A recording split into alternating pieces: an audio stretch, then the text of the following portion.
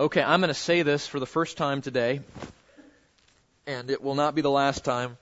In fact, you'll probably hear me say this multiple times. So will you turn in your Bible to the book of Isaiah? Let me tell you how this is going to work. Some of the ideas that you presented were, we want to talk about prophecy. We want to learn more about how Jesus and the messianic prophecies in the Old Testament are fulfilled in the New Testament. We want to think about the end times and things of that nature. And so the way I am trying to make as many of you happy as possible is by studying the book of Isaiah. Isaiah, as you'll see today, will tie together many of those themes. It is arguably the most significant messianic book in the Old Testament. We're going to deal with the coming kingdom. We're going to deal with the coming judgment, with all sorts of prophecies about Jesus and the Messiah, from his birth to his death to his exaltation to the work of redemption on the cross. I hope your seatbelts are fastened, because this is going to be a fascinating journey. And I am cautiously optimistic. This is a long book, and I'm praying that you will stick with me, because this is not going to be, a 6-week study. I mean, this is going to be an investment. This is 66 chapters. It is the third longest book in the whole Bible. And yet, like a lot of things in life, the payoff is proportional to the investment that we make. And I think as we dig in and understand Isaiah and work through it, I think that we will find our spiritual hearts encouraged and benefited in that way. Now, one of you had a great idea, and I could not let this go, because I've wanted to do this for many years and have never had a context that seemed like it was a good time to do it. One of you asked about, can we study difficult passages in the Bible? And so my answer is yes, we can. So here's what we're going to do. We got 66 books to work through in Isaiah. What I'm going to do is somewhere between once a quarter, or maybe even as much as once a month, we'll see what the pace is like, I'm going to pick a difficult passage, and we're going to set Isaiah aside, and we're going to spend that Sunday working through that difficult passage. Okay? So we're going to walk and chew gum at the same time here is what we're going to do. Now, because I love you, there is a page set up on our website, gbcgranbury.com/difficult. Can you remember that? Difficult. And if you go there, there's a simple form for you to enter the Bible passage that you find difficult and a short little description of what questions you would want asked about that passage. And if you submit that, Lacey, who's not here today, Lacey's going to start compiling a list, and I will get that list, and that's what I'm going to use for the material on our difficult passages study. So you get to contribute the questions, right? This is a group project. This is not Pastor Keith dictatorship. Yes? It's probably obvious, but you should probably put the translation, English translation, if it's English, because sometimes it's between, see, Glenda and I read together a few verses, and so hers may be a little different than mine, and right. One of them doesn't raise any issues, and right. The other one does. Right. So in that case, I'm going to say, read your wife's Bible, and we'll resolve it, right? It's problem solved, right? No, I appreciate. No, I'm not trying to make light of that, because James is right. Many times difficult passages arise because of how a particular translation team chose to handle a text. So yeah, a precursor to our study is going to be always compare translations, and you'll be surprised how helpful that can be if you're not in the habit of doing so. So I appreciate that. That's a good insight. Okay, so I would love to hear your submission. I have no idea. We might get 2, we might get 28, I don't know. And I will try to work through as many of those as we can. But this is going to be fun. And I think it will help us, because I don't want to get into such a grind in Isaiah that it's like, okay, one more Sunday in Isaiah. I don't want to do that. I want to keep this in a way that's helpful and fresh and new.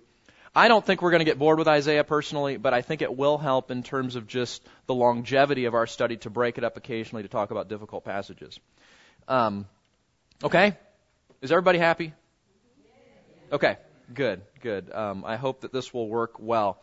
So, the working title of our study is Seeing God Through Judgment and Redemption.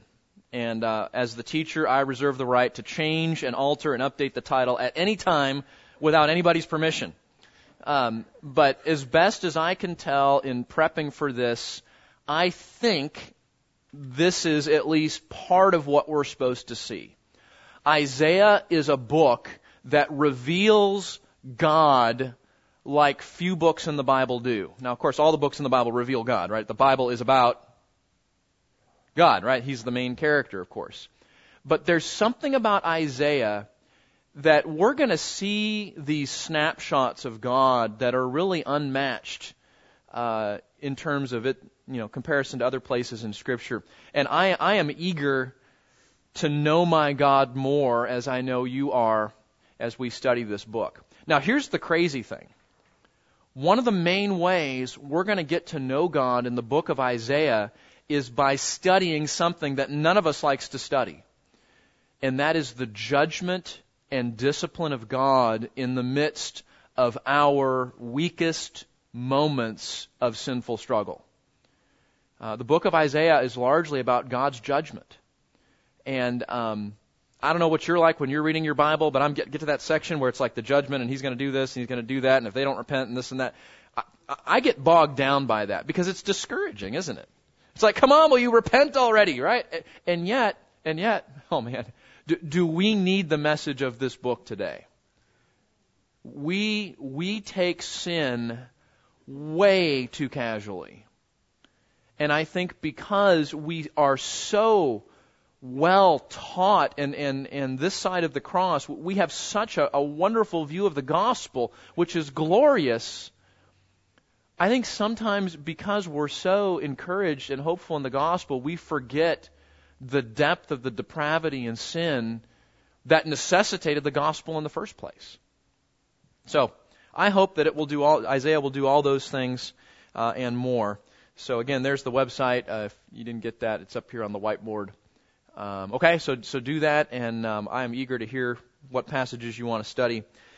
But first, we're going to start in Isaiah. Okay. The first thing we do is we need to get our bearing. Do you guys want these lights off so you can see that better? Could you do that for us? Thank you. No going to sleep here in the front row, okay? I can see you. I know how this works. Okay. We need to get our bearing, and I took the liberty of putting a lot of charts in your set of notes. And I hope this will be helpful. This may be review, and if it's review, great. If it's not, I hope that this is time well spent, because you can't just parachute into a Bible book and start reading and understand what's going on without understanding something of the context. Now, if it's Romans or if it's the Gospel of John or something that you're probably very familiar with, you can do that and you can get away with it. But if it's a book like Isaiah or some of the other Old Testament books, I confess that I don't know those books near as well as I know some of the New Testament books, and that may be the situation with you too. So we need to get our bearing first. Before we jump into Isaiah, we need to think about it in terms of where it fits in the overall canon of Scripture and in the history of the Bible. And I hope that this will be very helpful for you, okay? So let's go back to spiritual kindergarten, if you don't mind me doing that, and let's just talk about what the Bible is all about, okay? You have a chart there, and this is what is called the Arc of Biblical History. This is from a book called 30 Days to Understanding the Bible by Max Anders. There's a reference there if you want to see it. How many of you are familiar with that book, 30 Days Understanding the Bible? Okay. I had a friend who encouraged me to read this book the year I became a Christian. Brand new Christian. And this book was so helpful. The Bible is intimidating, isn't it? Can we just admit that? The Bible is intimidating. It's long, it's difficult to understand, it's old, the outline is hard, and this book helped me to understand what the Bible is all about, so I'd encourage you to do that. But this arc of biblical history, there are 12 main sections of biblical history as you go through the Bible.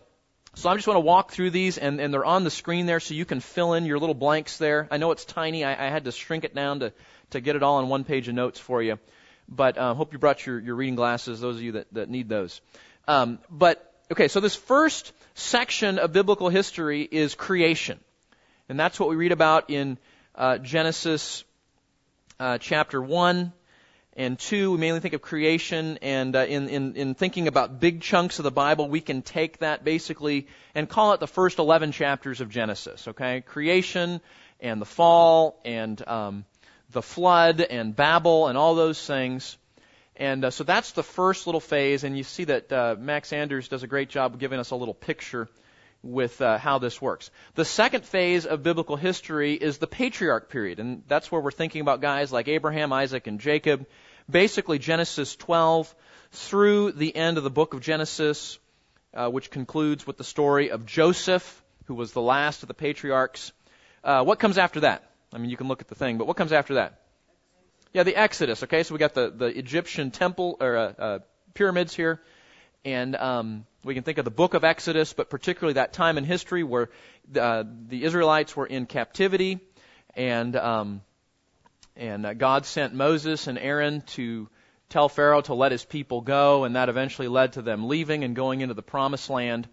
Following that, God's given the covenant, the Abrahamic covenant, in terms of there's going to be some land and blessing involved in that. And so at that point, as they left Egypt, they were to go and conquer the land, right?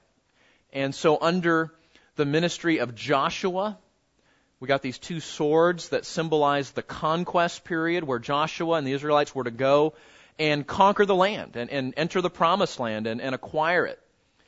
And of course, some things happened along the way. That didn't go exactly as planned, and the Israelites became disobedient and divided, and they were arguing and thinking about going back and getting involved in idolatry. And so God raised up, fifthly, you see the judge's gavel here, in the era of the judges. Who were some of the judges that you remember? Samson, Jephthah, Deborah, Gideon. Okay, who was the last judge? Samuel. Okay, so we're thinking about the era of the judges, which gets us through the book of Judges into the very beginning of the book of 1 Samuel. And you'll remember Samuel was the last judge. And what event brought the end of the period of the judges? Do you remember? And what about the king and Saul? What did the people demand? They demanded a king. They're looking around going, they got a king, and they got a king, and this other country has a king. We want a king. And they demanded a king from Samuel, who was the last judge. And Samuel said, it's a bad idea. And they persisted, and he said, okay, all right. God told Samuel, you know what, it's a bad idea, but we're going to give the people what they asked for. So God granted them their wish to have a king, and that ushers in number 6, which is the kingdom era. And that's where we need to start paying attention for the purposes of Isaiah. Because the book of Isaiah fits into the time of biblical history known as the kingdom era and the exile. And we'll talk more about the kingdom era here in a minute. And then the exile, of course, is because of the disobedience of the kings of both Israel and Judah. God threatened disciplinary action. And because his people did not repent, he judged both the northern kingdom, which we typically call Israel, or sometimes we call it Samaria, and he also judged the southern kingdom, sometimes called Judah, with the capital city of Jerusalem, and brought them both into exile. Where did the northern kingdom go into exile? Do you remember? To the Assyrian Empire. Where did the southern kingdom eventually go into exile? Into Babylon. Okay? So that is where, when we think about where does the book of Isaiah fall, it falls in these two eras of biblical history called the kingdom era and the exile. And just to finish off the chart, because I know some of you have to have those blanks filled in. So after that, remember under Ezra and Nehemiah and Daniel prophesied about this, that there would be a return. and the people repented, and God brought them back to the land. Nehemiah was in charge of rebuilding the wall. You remember that from his book. You remember Ezra, the prophet, prophesied about the rebuilding of the temple, which happened under a man named Zerubbabel, who rebuilt Solomon's temple that was destroyed by the Babylonians. And so all that happens in the return era. Well, then the Old Testament ends. You remember that? The Old Testament it comes to an abrupt end, and there are 400 years of silence between the end of the Old Testament and the beginning of the New Testament. The Old Testament ends with a prophecy about Elijah coming again. And the New Testament breaks the silence of the 400 years where God was not speaking, there were no prophets, there was nothing going on in terms of God's immediate revelation.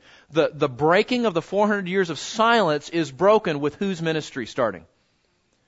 John the Baptist, who was the Elijah prophesied to come, right? So that's what, the Old Testament ends with, Elijah's coming, and then when John the Baptist shows up, I am the one of the voice crying in the wilderness, right? And that breaks the silence and ushers in a new phase of biblical history known as the Gospel era, which is our 4 books in the Gospel, the life of Jesus. And then once Jesus dies, rises from the dead, goes back to heaven, that ushers in the church, the beginning of the church era.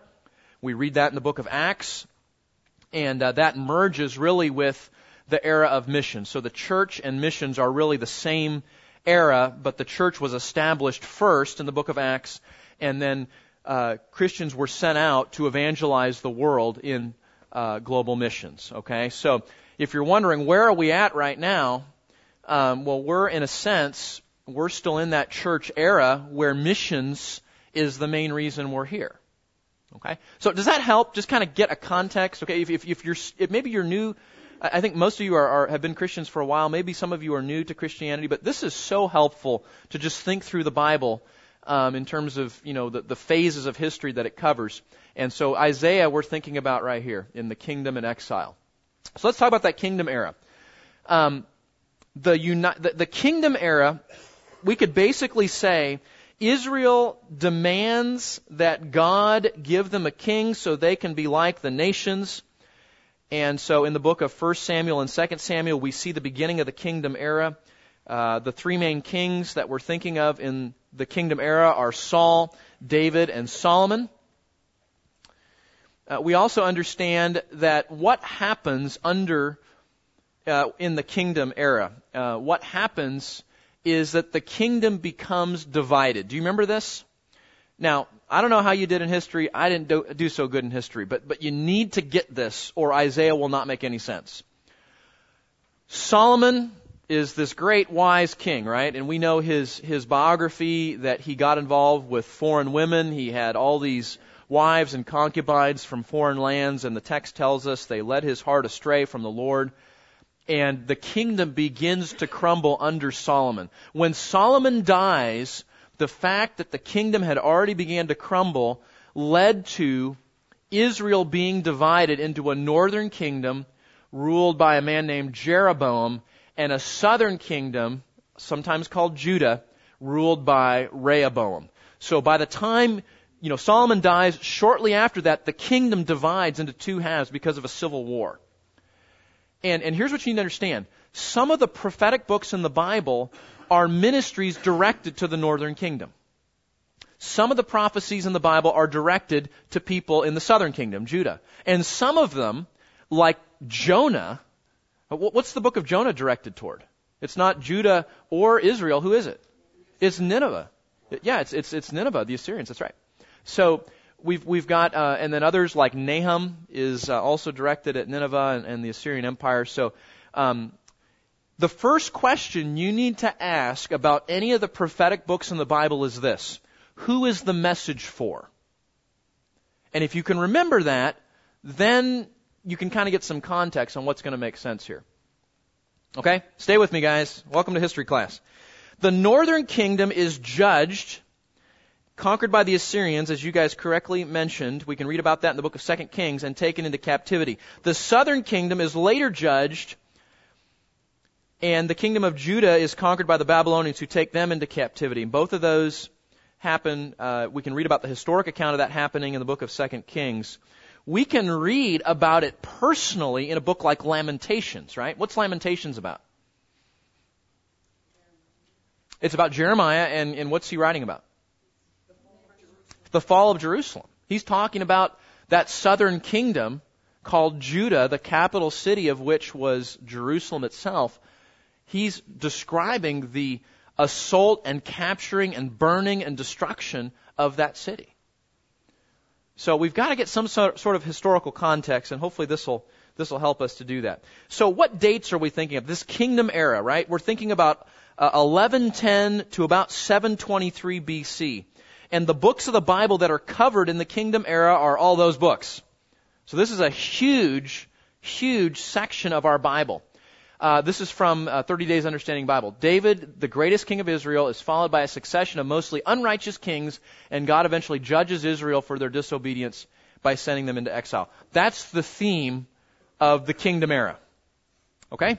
So far, so good? Okay. Now, watch this. Can you even read that? I didn't think so. Now, I meant to do this. The first 20 people to arrive in Sunday school today were supposed to get one of these. I have color copies of this chart. And I don't know if you like charts. I have a obsessive compulsive issue with charts. So these are great in my mind. So this is a chart of the kings and prophets of Israel and Judah. It's a timeline. And so I have 20 copies here, and you guys can fight over those in Christian Love after class. Okay? But let's just... Oh, it's absolutely possible. Yeah, if you email me, I can send it to you. I didn't want to exhaust the color printer this morning. But let me zoom in on the section that's most relevant for us, and hopefully you can see this. Okay? You need to get this in terms of context. Now, you're going to look at that, and some of you are going, there's no way I can understand that. You're overwhelmed already. Stay with me, because this chart is your friend. This is your friend. So I won't forget about you guys. You guys can look up there. I'll be right there. Let's just look right here for a minute, okay? So we're starting, you can see the timeline is up at the top. And what we have at the very top there are the kings of Assyria. And where we're interested in is the start of this guy right here, Tiglath-Pileser III. And he is the Assyrian king that's in power when the book of Isaiah starts. See, here's the biblical books down here. So you can see how these biblical books correspond. Here are the kings of Israel. These are the kings of the southern kingdom of Judah. And so we see how those all fit in there. We have convenient years about when they began their rule and concluded their rule. And then here's what's going on in the secular world. Here's the Assyrian kings and the kings of Damascus here that are also relevant to the biblical books, okay? And hang on one second. Hi, guys. So we got the timeline right here. These are the Assyrian kings, and this is the guy who's in power when Isaiah starts his ministry. These are the biblical books put alongside a timeline. These are the kings of Israel. These are the kings of Judah. Make sense? Okay? So hopefully that gives us some context about how this works. Okay? And so if you want, I've got this. If you want it, I could not find a reference for this. In fact, there are other people online that post this, and they've done research. I don't know who is the original creator, but if you email me, I can send you the file. If you want extra copies, Lacey or Nancy would be happy to make those for you. Okay, but that gives us a little bit of help, and I'm sorry I couldn't put that in everybody's notes. Questions on this? Stay there. This is all a means to an end, okay? We got to get this history stuff down. Okay, now, so let's talk about the book of Isaiah particularly, okay? The book of Isaiah is a record of the prophet Isaiah's ministry to Judah, the southern kingdom, warning them of a future judgment if they do not repent, but promising them a future hope and kingdom that will come when the servant is revealed. So you get these, if you want to just think of two themes in the book of Isaiah, you've got this theme of impending judgment. If you do not repent, Bad things are coming. But in the midst of that threat, there is this offer of grace and salvation and redemption that will ultimately come through this character that's introduced in the book. And I am so excited to get into the text where this character is introduced. You will read in the book of Isaiah about a man named the servant. Anybody want to take a guess about who that is? It's Jesus. It's the Messiah. But he comes to us in the book of Isaiah as the servant of Yahweh who will come to rescue his people. Do you guys realize how bad our situation really is? I mean, every day we prove in 100 different ways that we are fallen people and we need a Savior. Is that not true? It might be you're feeling grumpy because we haven't seen the sun in like 6 weeks, right? It may be like that, and now we know how people in Seattle feel.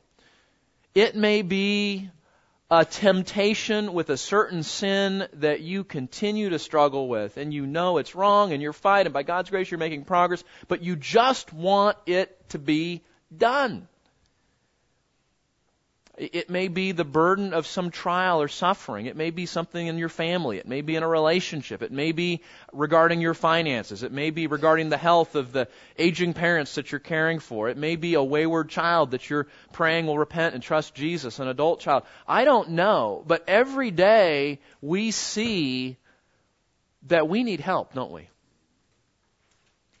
And Isaiah is going to shout from the mountaintops, God has heard our cry for help, and he has initiated a plan of salvation where he dispatches his servant to come and rescue us. And I know you know this. I know it's a happy ending, but can I just remind you, everything will be well because Jesus has come and because he's coming again. And I don't know about you, but I need to be reminded pretty regularly that that's true. And Isaiah is going to help us to do that. During Isaiah's ministry, he witnesses the northern kingdom captured and taken into captivity by the Assyrians. Okay, so if we just back up to our little timeline. So during Isaiah's ministry, around 709 BC, get my exercise here this morning. Around 709 BC, the Assyrians are going to come in as God's instrument of discipline and judgment, and they are going to destroy the northern kingdom. They're going to destroy Galilee and the region of Samaria. They're going to take as many people as they can get together, and they're going to haul them off back to the Assyrian Empire and put them into exile. Okay, so Isaiah, you can see, Isaiah is going to witness that. He's in the nation prophesying when that happens. So that's a unique facet of this book, is he witnesses that event. And he also witnesses that the very end of Isaiah's ministry, he will witness a thwarted attempt by the Assyrian king Sennacherib to capture Jerusalem in the southern kingdom. This is one of my favorite narratives in the story. Do you remember how this happens? Hezekiah is the king. He's a pretty good king. And Sennacherib's coming, and he's tempted to give in to the Assyrian king. And God, I won't totally ruin the story for you, but God intervenes in a miraculous way as Hezekiah prays. And God turns away Sennacherib from coming in and destroying the nation. So it's a really cool story. And then the last thing here I want you to see is that Isaiah foretold of the coming Babylonian captivity. In fact, if you have Isaiah open, flip over to chapter 37 of Isaiah. Let me just show you a couple of these. Chapter 37 and verse 9.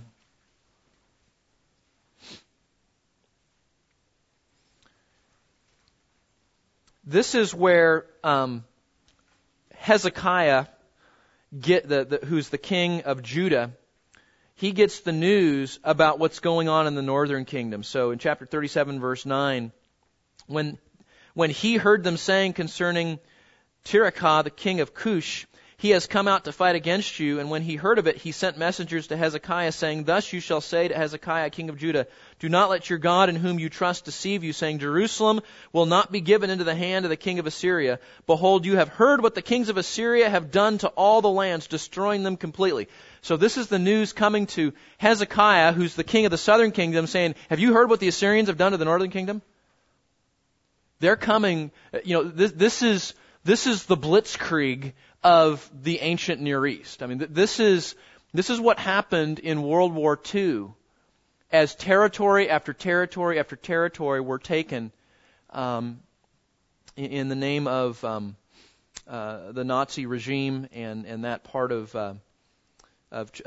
world history. So that's what's going on here, and now Hezekiah is being threatened. So we see that Hezekiah, under Isaiah's ministry, witnesses this. Flip down to chapter 39, verse 6, and this is where we see Isaiah telling about the coming of the Babylonian captivity.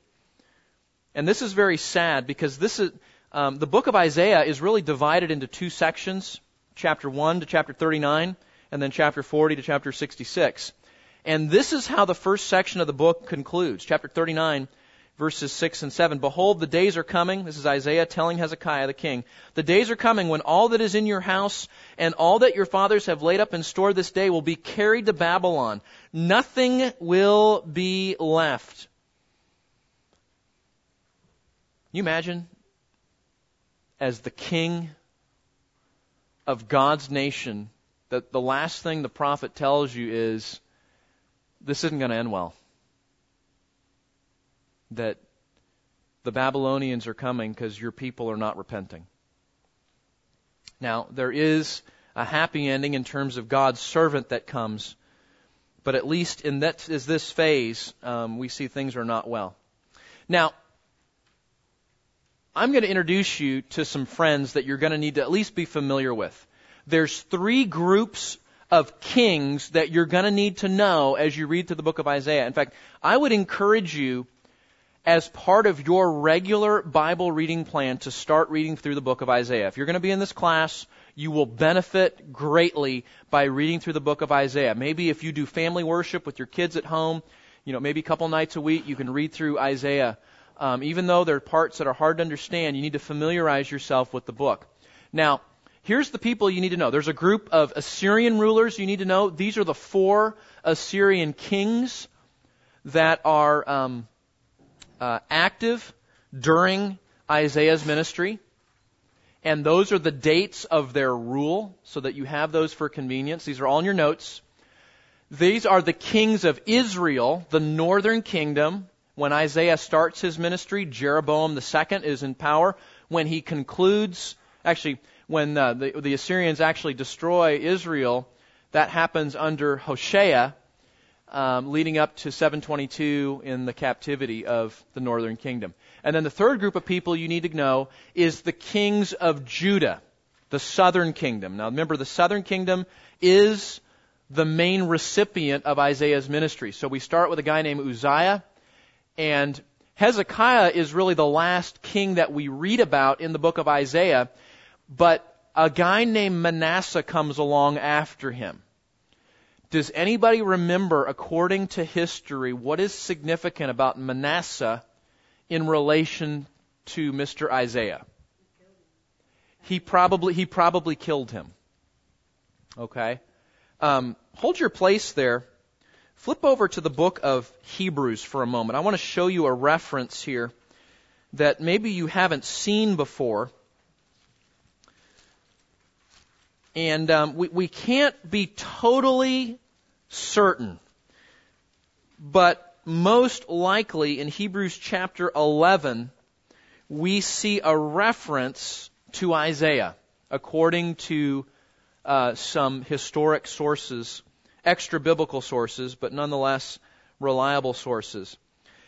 In Hebrews chapter 11, you know this chapter as sometimes it's called the roll call of faith, or the Hall of Fame of faith. It's a recounting of men and women from the Old Testament that were faithful followers of God. And of course, the writer of Hebrews is using that as an illustration for the present audience to be faithful and to persevere, knowing that there's this great cloud of witnesses, as he calls them, who have gone before us, giving us an example.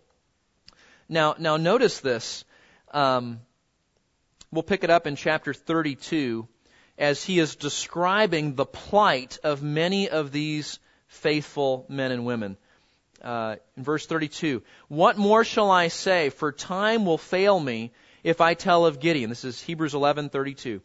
"Of Gideon, Barak, Samson, Jephthah, of David and Samuel the prophets, who by faith conquered kingdoms, performed acts of righteousness, obtained promises, shut the mouths of lions." Who's that a reference to?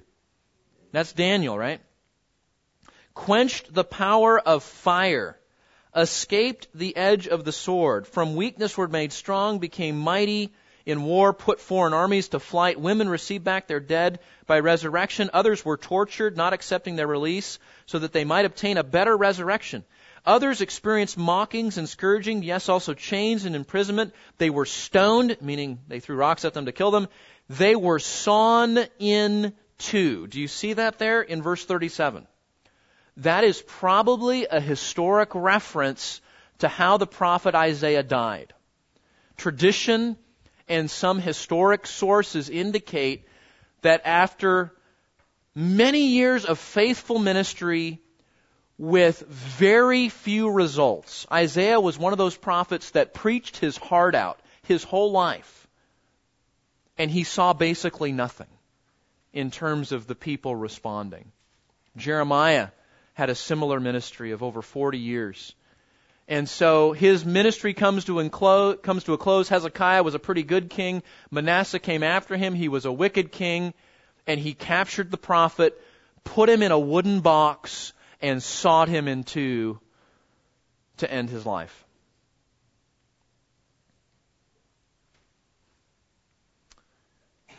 We see the plight and end of these faithful men of Scripture.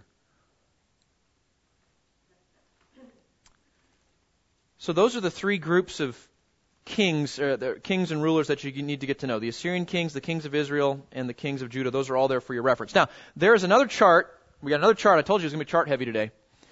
And this is very important. You guys understand that the books in your Old Testament are not all the same, right? You understand that? Some of them are history books. Some of them are prophetic books. Some of them are, poetic books that describe, worship hymns like the book of Psalms, or proverbial literature in the book of Proverbs.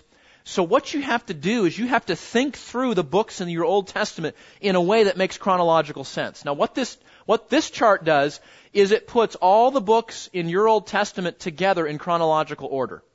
And so we're dividing the books into the poetic books, the historic books, and the prophetic books. That's a typical threefold division of how we can divide the books in the Old Testament. Notice Job, Psalms, Proverbs, these poetical books, they are not at all occurring at the same time in history, are they? The book of Job, as you know from my sermon series, started way back it occurred at the time of the patriarchs, way back in the time of Genesis. And we also see that the Psalms and the Proverbs, Ecclesiastes, and Song of Solomon, those were written during the historic times, stay with me guys, of Chronicles, 2 Samuel, and into the book of 1 Kings. So when you're reading the Psalms and you're going, when did all these get written down? They got written down during those historic times.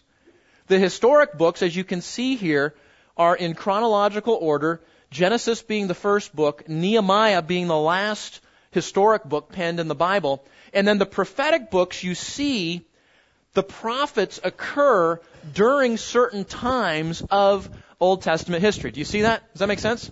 So, for example, we're interested in Isaiah.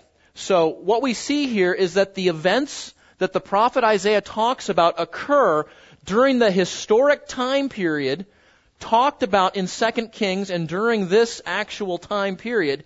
And we also can divide the prophets in terms of who they're writing to. So Hosea and Amos wrote prophecies to Israel, the northern kingdom.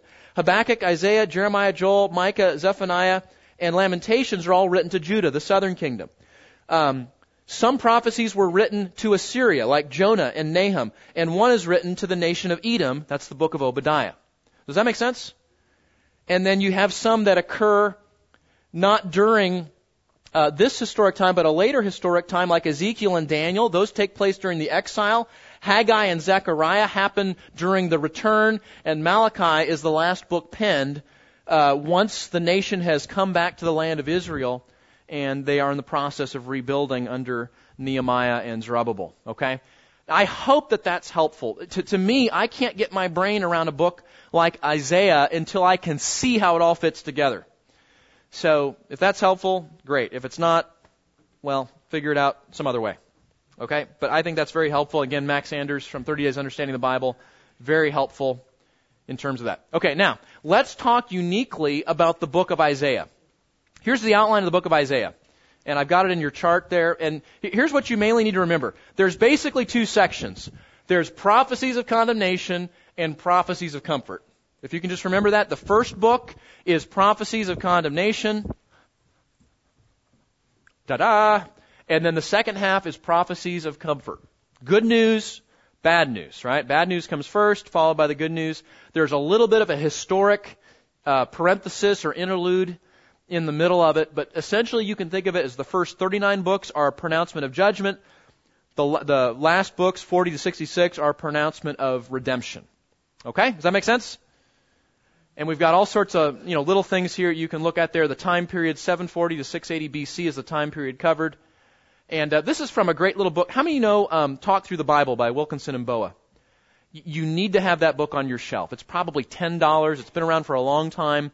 And what I love about this book is every book in the Bible, he has a little chart like this that just divides each biblical book up so you can get your understanding around it.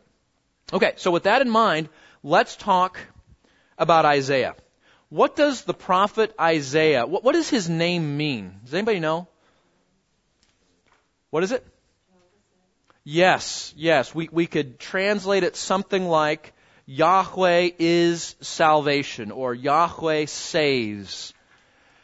Now, why would God choose a man whose name is Yahweh saves to pen the book of Isaiah? Because it's about redemption. Isn't that amazing? God is so committed to getting his message across that even the guy's name communicates the theme. And wait till you see what God tells Isaiah to name his kids. Right? And this happens in the Bible. The one we probably remember the most is Hosea. Remember the prophet Hosea, and go take a wife out of harlotry, and well, what's that all about? Just go do it, God says. Okay. And they have a baby. And they say, I want you to name your son Lo Ami. That's kind of a strange name, but Hebrew names are kind of strange. What does it mean? Not my people. Huh. You imagine if God told you, you're on all the blogs, right? And you're like, what am I going to name my kid? And this is great. And, some of us that are older that weren't around, when the internet was around, we got baby name books. Remember those, right? And God says, no, put your books away, put your blogs down. This is what you're going to name your kid. Not my people. Even the name of the sons of some of the prophets were mandated by God to communicate the message that God was trying to get through to the people. And we'll see in a moment that Isaiah was married. He had 2 sons. And when we get to those sections, you can read ahead if you want to and see their names. One of them, I was a school teacher, so I can appreciate this. Where's my school teachers here? You guys, any school teachers here? Okay. When, you get your list of your students, and one of them has a name that's like this long, And it messes everything up, right? You can't fit it on your chart. You can't fit it in your teacher planning. You're trying to remember, okay? And these names are so long, but it gets the point across. So, and he was martyred by being sawed in half by King Manasseh, as we looked at there. I think this is either Raphael or Michelangelo that did a portrait of the prophet Isaiah. So that's a portion of it there. I didn't do so well in art history, but it was one of the major Renaissance painters, Raphael or Michelangelo. I think Raphael, actually. He did that from a photograph. Yeah. No, I think he was there. I think he made him pose, hold the scroll and, yeah. Now, what is unique? Let me just give you some fun facts about Isaiah here, okay? The book of Isaiah is the third longest book in the Old Testament. Now, what are the other two? What are the two that are longer? Psalms. This is the one you're going to have trouble with. I bet Rusty might know. Not to put you on the spot, brother, but you might. What is the longest book in the Old Testament according to the Hebrew text? It's Jeremiah. Jeremiah is the longest book. Okay, you say Psalms has more chapters, but in terms of length of the text, Jeremiah is the longest book. Okay, so Psalms and Jeremiah are longer then comes Isaiah. Okay, now, and by length, that's a bit length in terms of actual content. Obviously, Isaiah has more chapters, 66. Jeremiah has 40 chapters. But in terms of the actual length of the book, that's true. Now, the book of Isaiah is quoted more than any other book in the New Testament. Did you know that? Over 65 times the biblical writers in the New Testament quote Isaiah, more than any other book. So when we talk about the New Testament's use of the Old Testament, when we talk about messianic prophecies, when we talk some of these things you guys wanted to talk about, this is our book, because it's quoted more than anybody else is in the New Testament. And Isaiah, by name, is mentioned over 20 times in the New Testament. And the book of Isaiah contains the most vivid prophecy about the Messiah. What is that? What chapter in Isaiah? 53. Let's take a vote here. Can you think of any place else in the Old Testament that is a more vivid, a more specific, a more beautiful picture of the Messiah than Isaiah 53? I think that's arguably got to be the top. So we get to talk about that in the book of Isaiah. Now, here's where I wanted to go. That's all introduction. Why do we need to study Isaiah?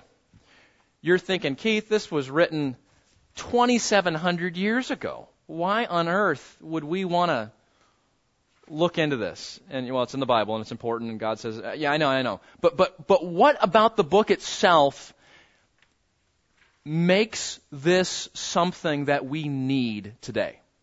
Okay, so I just want to bleed on you a little bit here as I've meditated on this book in terms of the things that I am excited about and I know that my heart needs as we think about Isaiah. Number one, we need to study Isaiah because we tend to minimize the seriousness of our idolatry. Stay with me here for a minute. Why did God make us? To fellowship with Him in worship. Because of sin, how does that go? We're separated from God, and how did it affect our worship? Yeah, we worship the creature instead of the Creator. That's Romans, right? And worship is such a fundamental issue in the Bible that it is not exaggerating to say that every problem in life we experience is ultimately a worship disorder. Because in every problem, every struggle, every sin, every challenge, every temptation, we are tempted to replace God with something else in terms of what we're living for and what we love the most and what we're listening to and where our allegiance is and what we trust and what we value. Now, if that's true, we need to see how horribly we have domesticated our sin. We think, well, this is just what everybody struggles with, right? And it's true. It's universal. But the book of Isaiah is a glaring reminder that our sin of replacing God, of worshiping something else other than Him, even if it's something as simple as, I wanted comfort more than I wanted to help my wife with the dishes, something as ordinary as that, God says is a breach of allegiance, a worship failure, an act of idolatry. And I know that in my own heart, I do not hate my sin and my idolatry nearly as much as I ought to hate it. And we're going to spend 39 chapters reminding ourselves that our God is a consuming fire. And His law and instructions are not suggestions. They are demands from the King of Kings who deserves our worship and our life and our everything. And you know why we're not making as much progress in our spiritual life as we probably need to be? Because we do not see our sin for as ugly as it is. We do not hate our sin as much as we should. And we have so minimized our sin that it's just not a big deal. And praise God we have a Savior. Praise God that the threats of the law are satisfied in the redemption of Jesus. Praise God that that's true. But we should never, ever, ever forget how depraved and lost and wicked and idolatrous and evil we really are by nature. And that's why we need the prophets. The prophets are like a mirror saying, this is what we're really like. And we say, oh yeah, those wicked Israelites, they just needed to repent. We do the exact same thing. In 21st century modern America, we manufacture our own idols just like the people of God went after the idols in the nations around them. John Calvin, the reformer, said that our nature is a perpetual factory of idols. That's what we do. What fallen people do best is we invent God replacements to worship and serve and love and follow in life. And we need Isaiah to help us to see the seriousness of that idolatry. Secondly, we need Isaiah because we are prone to wander as the Israelites did. 1 Corinthians chapter 10, verse 6, Paul tells the Corinthians that we need to think about the Old Testament as an example. We need to learn from their example. And how many of you resonate with the old hymn? Prone to wander, Lord, I feel it. Prone to leave the very God I love. I mean, what an honest, transparent admission for a person to actually write that down. But there's not an honest Christian alive that in his or her heart of hearts doesn't resonate with the truth of that hymn. Are you like this? You could walk out of worship this morning having heard a wonderful sermon by Pastor Terry in Psalm 42, having heard wonderful music that has lifted our hearts, having had wonderful fellowship with one another. You're going to be arguing about where to go to lunch with your kids 5 minutes after this morning is over. That's what happens in my minivan. I don't know what happens in your minivan, but that's how it works. What's wrong with us? And praise God that He will finish the work that He started. And He's not going to give up on us. And He's committed to see this thing through as much as we struggle. And Isaiah reminds us, we have got to be careful. These people heard the voice of Yahweh. They saw His specific hand of judgment destroying the country that they loved. And they still went after other gods. They heard Warning after warning after warning after warning. And they wandered anyway. And they're just like us. We need the warnings of this book about wandering. And we need to see and learn from them so that we cannot make some of the same mistakes. Number 3, we need to better understand God's plan of salvation unfolded in history. This is interesting. Isaiah is salvation in miniature.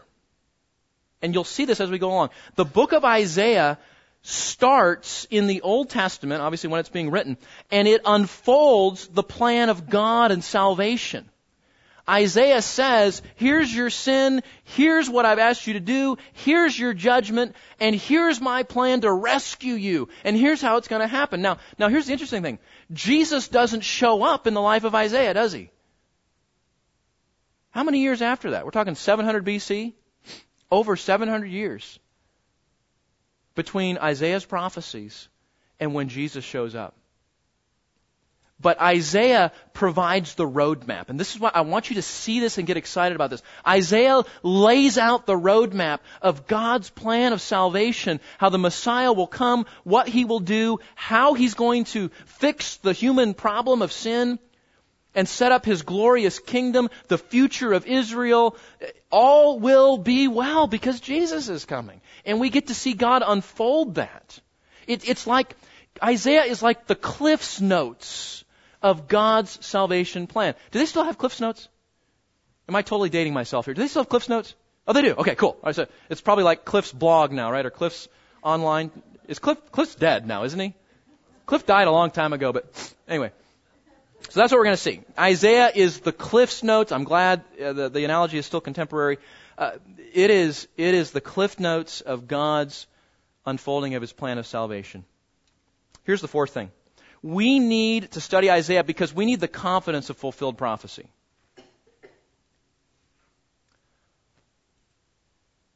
Be honest. Have you ever wondered if the Bible is really true? You ever talked to somebody that's ever wondered if the Bible is really true? Do you know how one of the ways God convinces us that it's true? He tells us things that are going to happen before they happen. And then they happen. And he says, see, I told you. Only God can do that. And here's the cool thing. There are so many prophecies in Isaiah. A prophecy being when God tells us about a historic event that's going to happen before it actually happens. Isaiah, this is cool. Isaiah is going to prophesy some things early on in his ministry that happen in the latter half of his ministry. He's going to get to see fulfillment of his own prophecy. That's pretty cool. And what does that do? It gives us a confidence that the Scriptures are true. And we need that. People we're ministering to need that. And Isaiah, I hope if this goes the way I want it to go, you'll be able to open the book of Isaiah with some of your friends and say, look, this happened years before. Well, a later author came by and added that. No. Because in 1946, a shepherd boy looking for a lost sheep discovered some caves on the northwest corner of the Dead Sea in a place called Qumran. And inside those caves, he found some jars. And inside those jars, he found some very, very old scrolls of the Bible. One of which was a 25-foot-long, complete scroll of the book of Isaiah, found in Cave 1. And that demonstrates the historicity of the book of the prophecies of Isaiah to before some of those prophecies happened. So we know they got written down before some of those prophecies actually happened because the Dead Sea Scrolls confirm that. That's pretty cool too, isn't it? How many of you were with me when we went up to the seminary many years ago and they had a facsimile copy of that 25-foot scroll? Okay, the real one I think is in the Dome of the Rock or in the British Museum or somewhere like that. But very cool. Here's another one. We need Isaiah because we get to see the Messiah foretold. We get to see Jesus so clearly. We get to see who he is, why he's coming, his plan, foretold and then unfolded in terms of His first coming in His salvation, that's Isaiah 53, and even in terms of His second coming, in terms of His setting up His kingdom and the restoration of the people of Israel. So we get to see Jesus like no other Old Testament book reveals Him. And finally, there's one last thing. And I want to demonstrate this to you rather than just tell you, okay? Turn to Isaiah 40, please.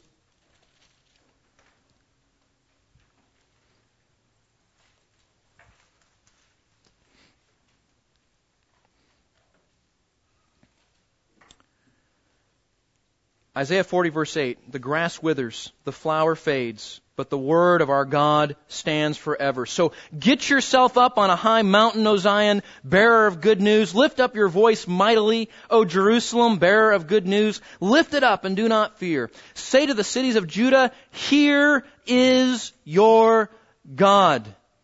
Behold, the Lord God will come with might, with His arm ruling for Him. Behold, His reward is with Him. Like a shepherd, He will tend His flock. In His arm He will gather the lambs and carry them into His bosom, and He will gently lead the nursing ewes. Verse 12. Who has measured the waters in the hollow of His hand, marked off the heavens by the span, calculated the dust on the earth by a measure, and weighed the mountains in a balance and the hills in a pair of scales? Who has directed the Spirit of the Lord, or as His counselor has informed Him? Whom did He consult? And who gave Him understanding? Who taught Him in the path of justice and taught Him in knowledge and informed Him of the way of understanding? Behold, the nations are like a drop from a bucket and are regarded as a speck of dust on the scales. But behold, He, God, lifts up the islands like fine dust. Even Lebanon is not enough to burn, nor its beasts enough for burnt offering. All the nations are as nothing before Him. They are regarded by Him as less than nothing and meaningless. So to whom then will you liken God? Or what likeness will you compare with Him? As for an idol, a craftsman casts it, a goldsmith plates it with gold, and a silversmith fashions chains of silver. He who is too impoverished for such an offering selects a tree that does not rot. He seeks out for himself a skillful craftsman to prepare an idol that will not totter. Do you not know? Have you not heard? Has it not been declared to you from the beginning? Have you not heard, understood from the foundations of the earth? It is He who sits above the circle of the earth, and its inhabitants are like grasshoppers, who stretches out the heavens like a curtain and spreads them out like a tent to dwell in. It is He who reduces rulers to nothing, who makes the judges of the earth meaningless. Scarcely have they been planted, scarcely have they been sown, scarcely has their stalk taken root in the earth, but He merely blows on them, and they wither, and the storm carries them away like stubble. So to whom then will you liken me, that I would be His equal, says the Holy One? Lift up your eyes on high and see who has created these stars, the one who leads forth their host by number. He calls them all by name. And because of the greatness of His might and the strength of His power, not one of them is ever missing. So why then do you say, O Jacob, and assert, O Israel, my way is hidden from the Lord, and the justice due me escapes the notice of my God? Do you not know? Have you not heard? The everlasting God, the Lord, the Creator of the ends of the earth, does not become weary or tired. His understanding is inscrutable. He gives strength to the weary, and to him who lacks might, He increases power. Though youths grow weary and tired, and vigorous young men stumble badly, yet those who wait for the Lord will gain new strength. They will mount up with wings like eagles. They will run and not get tired. They will walk and not become weary. We need Isaiah because our God is too small. Our view of God is way too small. And we need to behold our God for who He is, the way He's revealed in Isaiah. And you know what, guys? If God is big in your mind, it will transform your life. If God is who He truly really is in your mind, all will go well. All will be okay. And Isaiah helps us to see God for who He really is. So, I'm excited. I'm excited. Let's pray. Father, thank you for this book, and we are eager to dive into it. We need this book today. We need this in our families, in our hearts, in our church. So will you go before us, make this study life-changing for our own hearts, for our families, for our church, for our eagerness to do ministry in our own battle of sin, and for a broken and lost world that does not see the greatness and glory of who you really are. Lord, we want to see you more for who you really are.